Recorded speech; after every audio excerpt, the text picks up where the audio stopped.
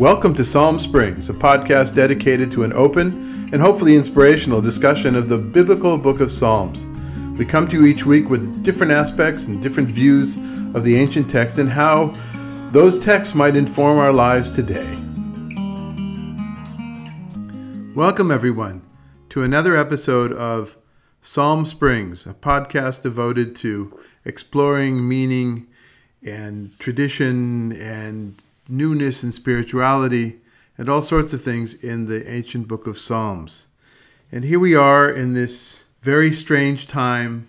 A month has gone by where many of us have been isolated, and while we might get out to the street to take a walk or to the supermarket or to the doctor, we're pretty much used to seeing our friends and our family on the screen of a telephone or a computer, or to listen to them, not necessarily seeing them. And ironically, I think this is bringing so many of us closer together.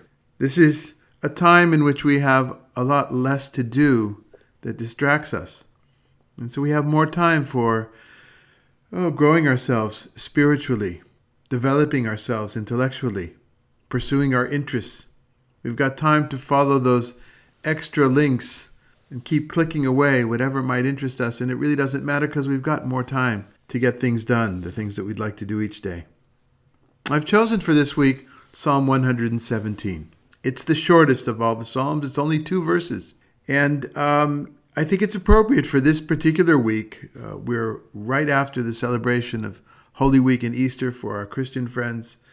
We are in the midst of the Passover, Pesach celebration in the Jewish communities around the world.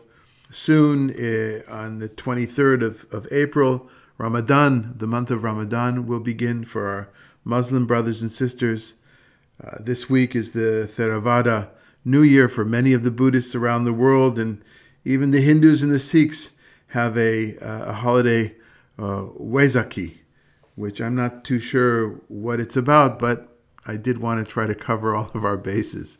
And there may be other traditions out there. Please feel free to send me an email and let me know. We'd like to be as inclusive as possible, even though the book of Psalms reach out in a natural, organic way to Jews and Christians because it's part of Holy Scripture. Although I will later on today share with you something from a new Zen-like tradition, but that's for later. So why don't we begin, and I will read from the translation that I use myself, a translation modified for use in liturgy as well, in our Jewish liturgy. Psalm 117. In Hebrew first, Hallelu et Adonai kol goyim, Shabchu'u kol ha'omim, Ki gavar aleinu chazdo, Ve'emet Adonai leolam. Hallelujah. Praise the Lord, all you nations. Extol the Lord, all you peoples. For great is the Lord's steadfast love toward us. The faithfulness of the Lord endures forever. Hallelujah. This psalm has a special place in my heart from 2 periods of my life. The first was when I was in the army, when I was 21 in the Israeli army in the Tank Corps in the 70s, and we did a lot of maneuvers and we did some patrolling. And even if it wasn't necessarily in a state of war, I often felt challenged and wanted to say a psalm as part of my understanding of reciting psalms as kind of protection, something that was very common, it still is today in the Orthodox world. And the only psalm really, well, it's one of 2 that I could remember by heart in its entirety was this one. The other one, for those that are familiar, is the Ashrei Yoshvei Beitecha, which is made up of 2 psalms, but that's for another day. And I could remember this and would kind of chant it to myself a few times over and over as we began leaving our camp, our army camp, and going into the various trails, first in the Sinai Desert and then afterwards in the Judean Desert, where I was stationed, both during different periods of my service. And I would sing it to myself in kind of a self-convincing way that there's a lot to be happy for, even though right now I'm not terribly happy. There was sand everywhere. There was heat most of the time. If not, it was freezing cold.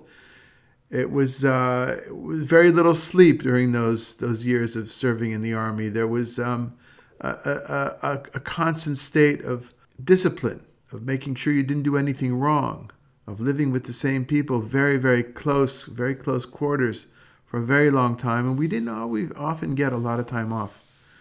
So that's one part in my own life where this psalm, it helped me go to another place. It helped me go to a place of gratitude. And I'm not sure when I was 19, 20 years old when I was doing this, I could really explain to you, other than the fact that I remembered the words to these two verses.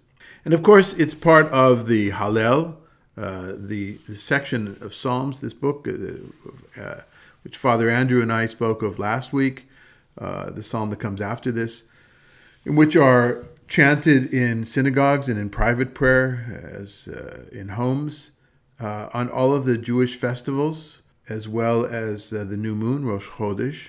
And so it's a familiar psalm. But then came 2001. It was a very difficult summer for me. I had to have some operation. I had some medical issues. There was many years of drought in Israel. There were many years of the Second Intifada. Lots of violence, buses blowing up. It was just a really difficult time in my family, myself, our own lives. I wasn't feeling very good about a lot of things. And suddenly I get a letter from Hebrew University saying that if I don't turn in the first chapter of my dissertation, my doctoral dissertation, which I was working on, by, I forgot, it was October 1st, October 31st, then I'm out of the program. And I get that great pit in my stomach. How am I going to do this? I'm so busy with what I'm doing. I've got so many things on my plate. I need to get away. So I asked my wife, Sasha, can I get away to work on my PhD? And she said, please go. You're so difficult. It's difficult with you right now. And in chatting with my very good friend and study partner, Chavruta, Rabbi Levi Wyman-Kelman, he said, you should go to this place in Burgundy, France, called Taizé. I'd never heard of it, of course. I'd lived in Israel for all my adult life and wasn't involved in interfaith work at all. I didn't know anything about Christianity, let alone what was happening now in our day. And he helped me arrange communication, and then ended up spending a week there, almost the last week of August in 2001. And there is one of their chants that caught my ear that I couldn't let it go. I just couldn't let it go. It was Laudate omnes gentes, Laudate Dominum, Laudate omnes gentes, Laudate Dominum, Laudate omnes gentes, Laudate Dominum, Laudate omnes gentes, Laudate Dominum. I was enchanted, first of all, the simplicity of the music. Like all of their chants, very simple music, very inspiring music, music that even without the words has the ability to reach deep down inside of one's heart, one's soul, and evoke emotion. And in looking at the translation of this, of course, I didn't really know any Latin other than what I knew from Greek and how words went from Greek to Latin to English, but I saw that I know these words. Laudate, praise, omnes, all, gentes, all nations. And I realized that in my mind at the time, it felt almost miraculously that I could use the Hebrew words to this psalm with the same melody. Hallelu et Adonai, kol goyim, shabchu kol ha'umim, ki gavar aleinu chasto, ve'emet Adonai le'olam, hallelujah. That felt like a sign to me. That was in 2001, and with the exception of maybe 1 year, maybe 2 years in the last, almost 20 years since then, I have had the great fortune to be able to visit the Brothers of Taizé every year, sometimes for just 3 days, sometimes for a week, 10 days. I've been able to be there with one of our daughters. I've been able to be there with my wife, Sasha. I've been able to be there with students from Jerusalem and from other parts of Europe. I've been able to be there with rabbinic colleagues from the United States, each time seeing it in a different prism, in a different light. I have utmost respect for these men who have devoted themselves to sacred community. They're a group of monks, we would call them, yet they're not wearing habits during the day. They only wear their habits during prayer. Otherwise, they dress very simply, very similar to how I've dressed most of my life, with khaki pants and button-down shirts. They are celibate, and they do make vows to the community itself. They don't have their own possessions. But they're not Catholics. Some of them are Catholic.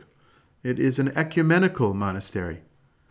It was started by Brother Roger towards the end of World War II. He was a Swiss theologian who wanted to set up a community near Cluny, near what was once, before the French Revolution, the center of monasticism, and not such a positive center of monasticism with lots of corruption.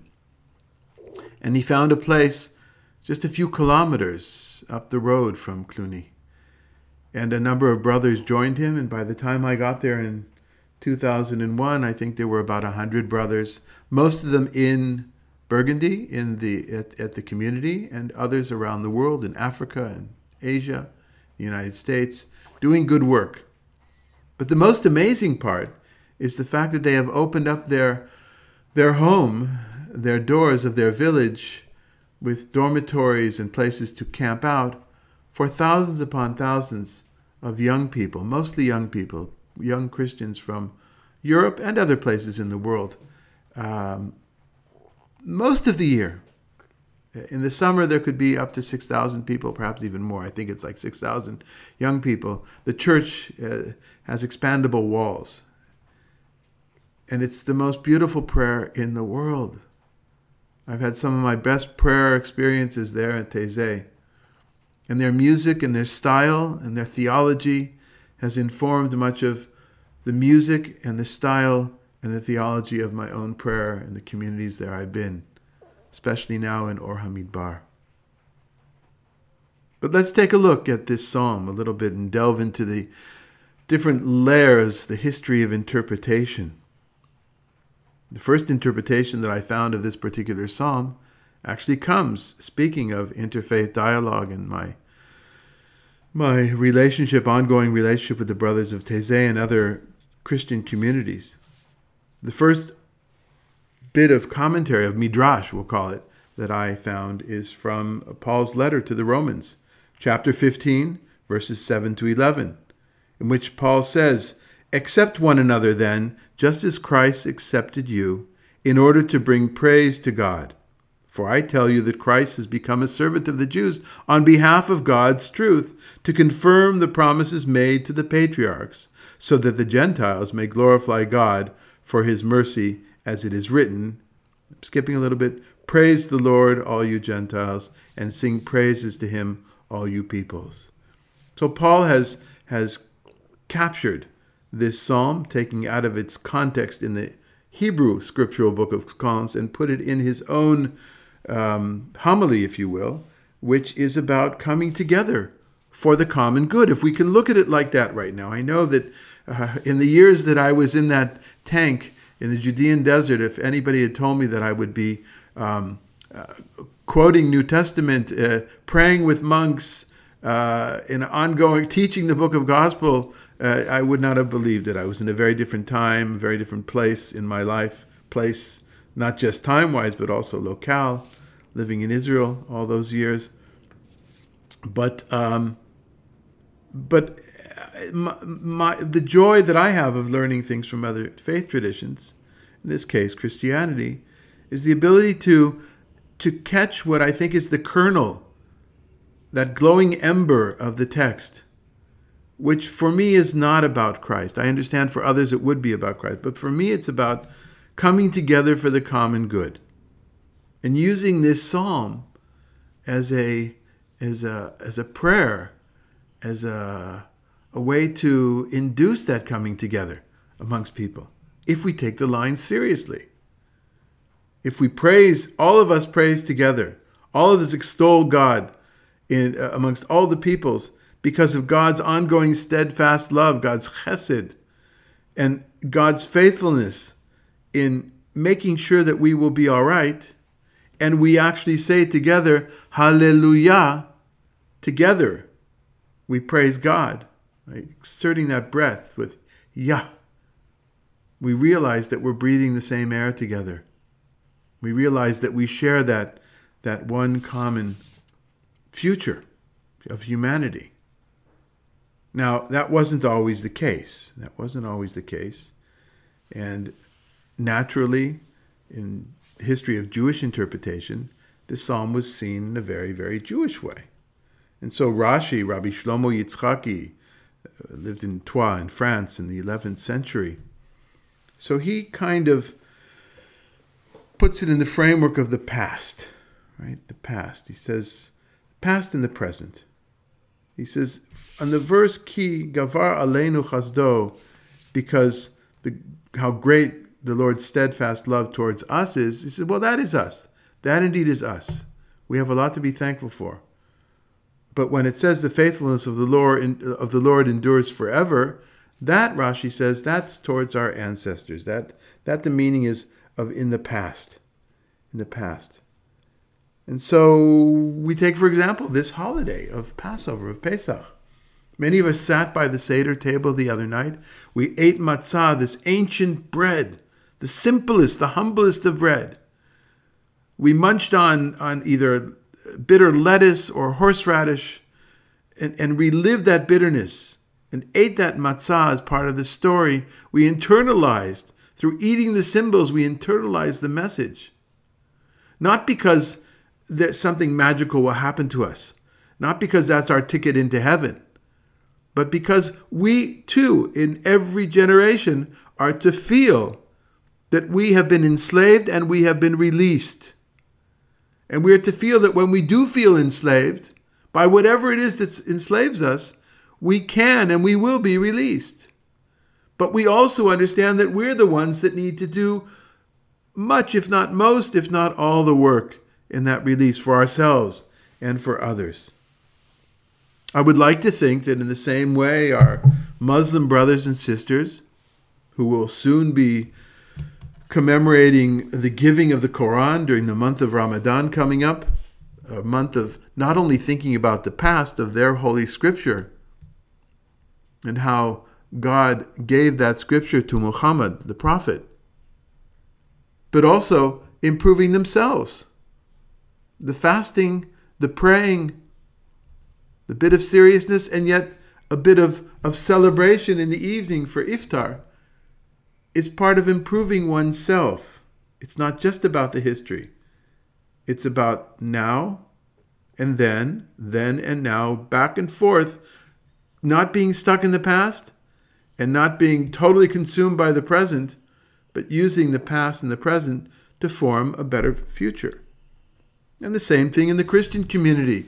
If Easter, if Holy Week commemorates the days leading up to Jesus being crucified and then returning to life in the resurrection from that Last Supper, which may have very well been a Seder evening, and it doesn't matter right now if those, I know that historians would say, well, it wasn't. It doesn't matter because in so many centuries of Christian thought, it certainly was thought to be a Seder. And thinking of those days, and then Jesus being put to death, and then on Friday and rising on Sunday morning, and all that came with that, and all that has influenced around the world. That's a lot about the past. But I would like to think that our Christian friends and brothers and sisters are also thinking about their own resurrection, their own coming back to life, their time of renewal. Of course, I'm presenting the psalm in a rather multicultural, multi-religious way. But that wasn't always the case, of course. And ancient text has always been used to prove one's specialness, one's uniqueness, whether it was the Jewish people, the chosen people concept, the Israelites and then the Jews, or whether it is in Christianity or in Islam. There's always an attempt to try to say, well, we're actually the ones who know the truth.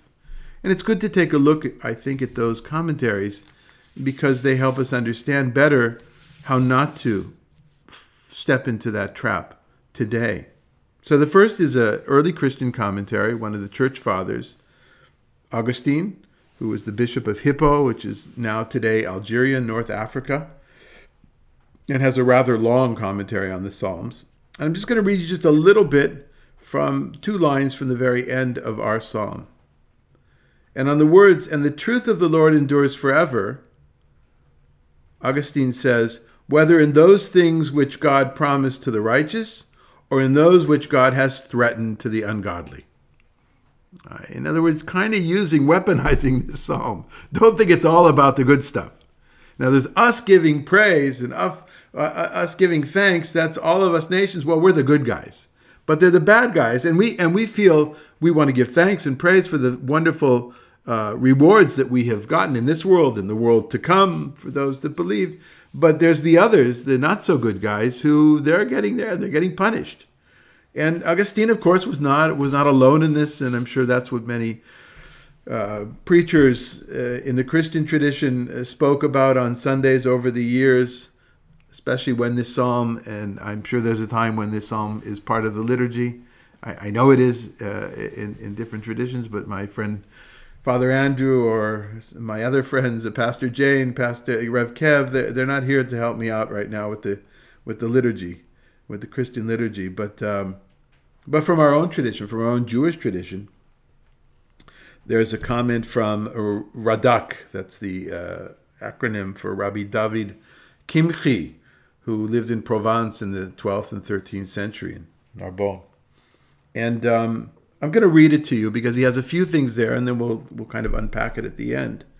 But I'm telling you right now, he assumes the same thing that Augustine said explicitly beforehand. This psalm of only 2 verses is for the Messianic times, says Rabbi David Kimchi. All right, this is not for now. This is what we're going to say in the future. The fact that it contains only 2 verses hints that at that time, all nations will be on one of 2 sides. And you're thinking to yourself, oh, the side of the good guys, the side of the bad guys. All right? The bad guys have already been, this Messianic times, the bad guys have already been destroyed. They're not even the picture. So on one side, the Israelites will be alone, off to one side with their Torah, and all the other nations will be on the other side with their 7 commandments. And Radak is referring here to a Talmudic tradition about the Noachide, Sheva Mitzvot B'nai Noach, the Noachide commandments. There's actually a website, I looked it up once, I think the Chabad Lubavitch is behind it, in order to get non-Jews to do the 7 commandments which, according to the Talmud, were commanded to all peoples of the earth. Hence they're called the Noachide, from Noah, of the flood. After the flood, they're commanded. And those 7 things, according to the Talmudic tradition, are that even non-Jews are prohibited to take part in idolatry, or to murder, or steal, or commit adultery, or blasphemy, or to do any kind of cruelty to animals. And finally, they're required to set up a judicial system. These are the 7 things that the rabbis of the Talmud decided for the non-Jews. This is what you need to do in order to bring about the Messiah, right? And hence, I think the website sponsored by Chabad is in order to help. That is their main goal. Agenda is how do we bring about Messianic times in the Orthodox or the Chabad understanding of Melech HaMashiach, of the Messianic King. But back to Rabbi David Kimchi, it's very, very simple. We're going to break down into 2 parts. There's us and them, but instead of the us and them being us are good, them are being bad, well, the us and them are different kinds of good. Everybody has a different formula to follow.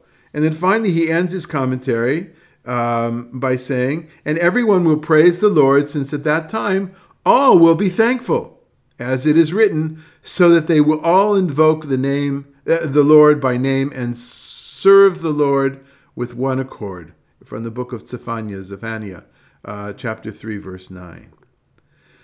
So we've been kind of in different places. We've traveled around the world a little bit, from North Africa to France, from the deserts, the wilderness of Israel in ancient times to the 1970s, in my own experiences in the army, to my experiences in Taizé, back to France again, and then to the practice. The practice for me is that this psalm it's almost a regular feature in Kabbalat Shabbat.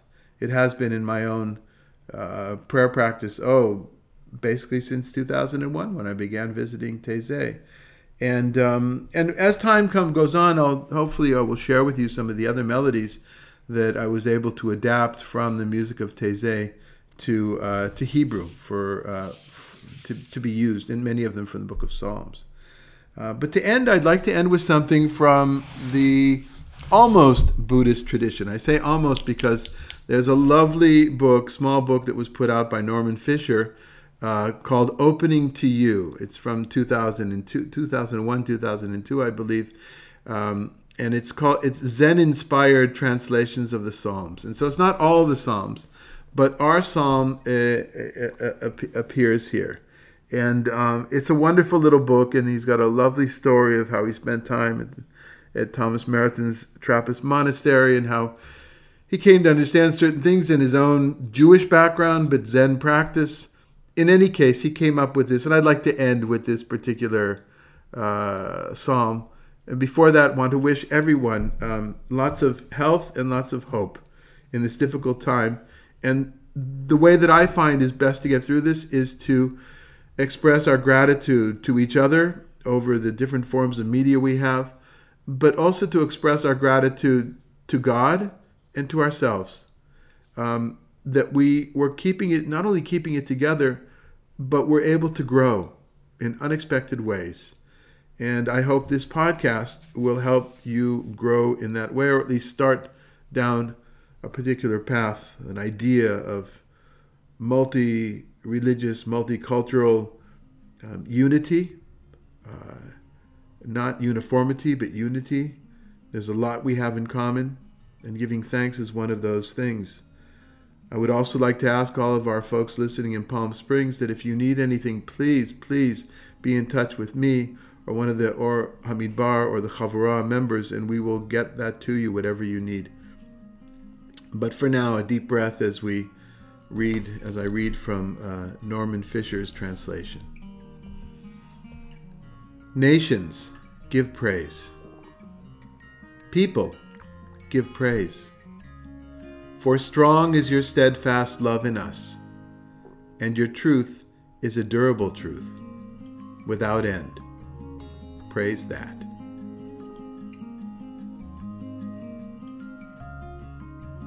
Psalm Springs is a production of Or Hamidbar, Light of the Desert, an organization dedicated to intellectual, spiritual, and social engagement with the Jewish tradition.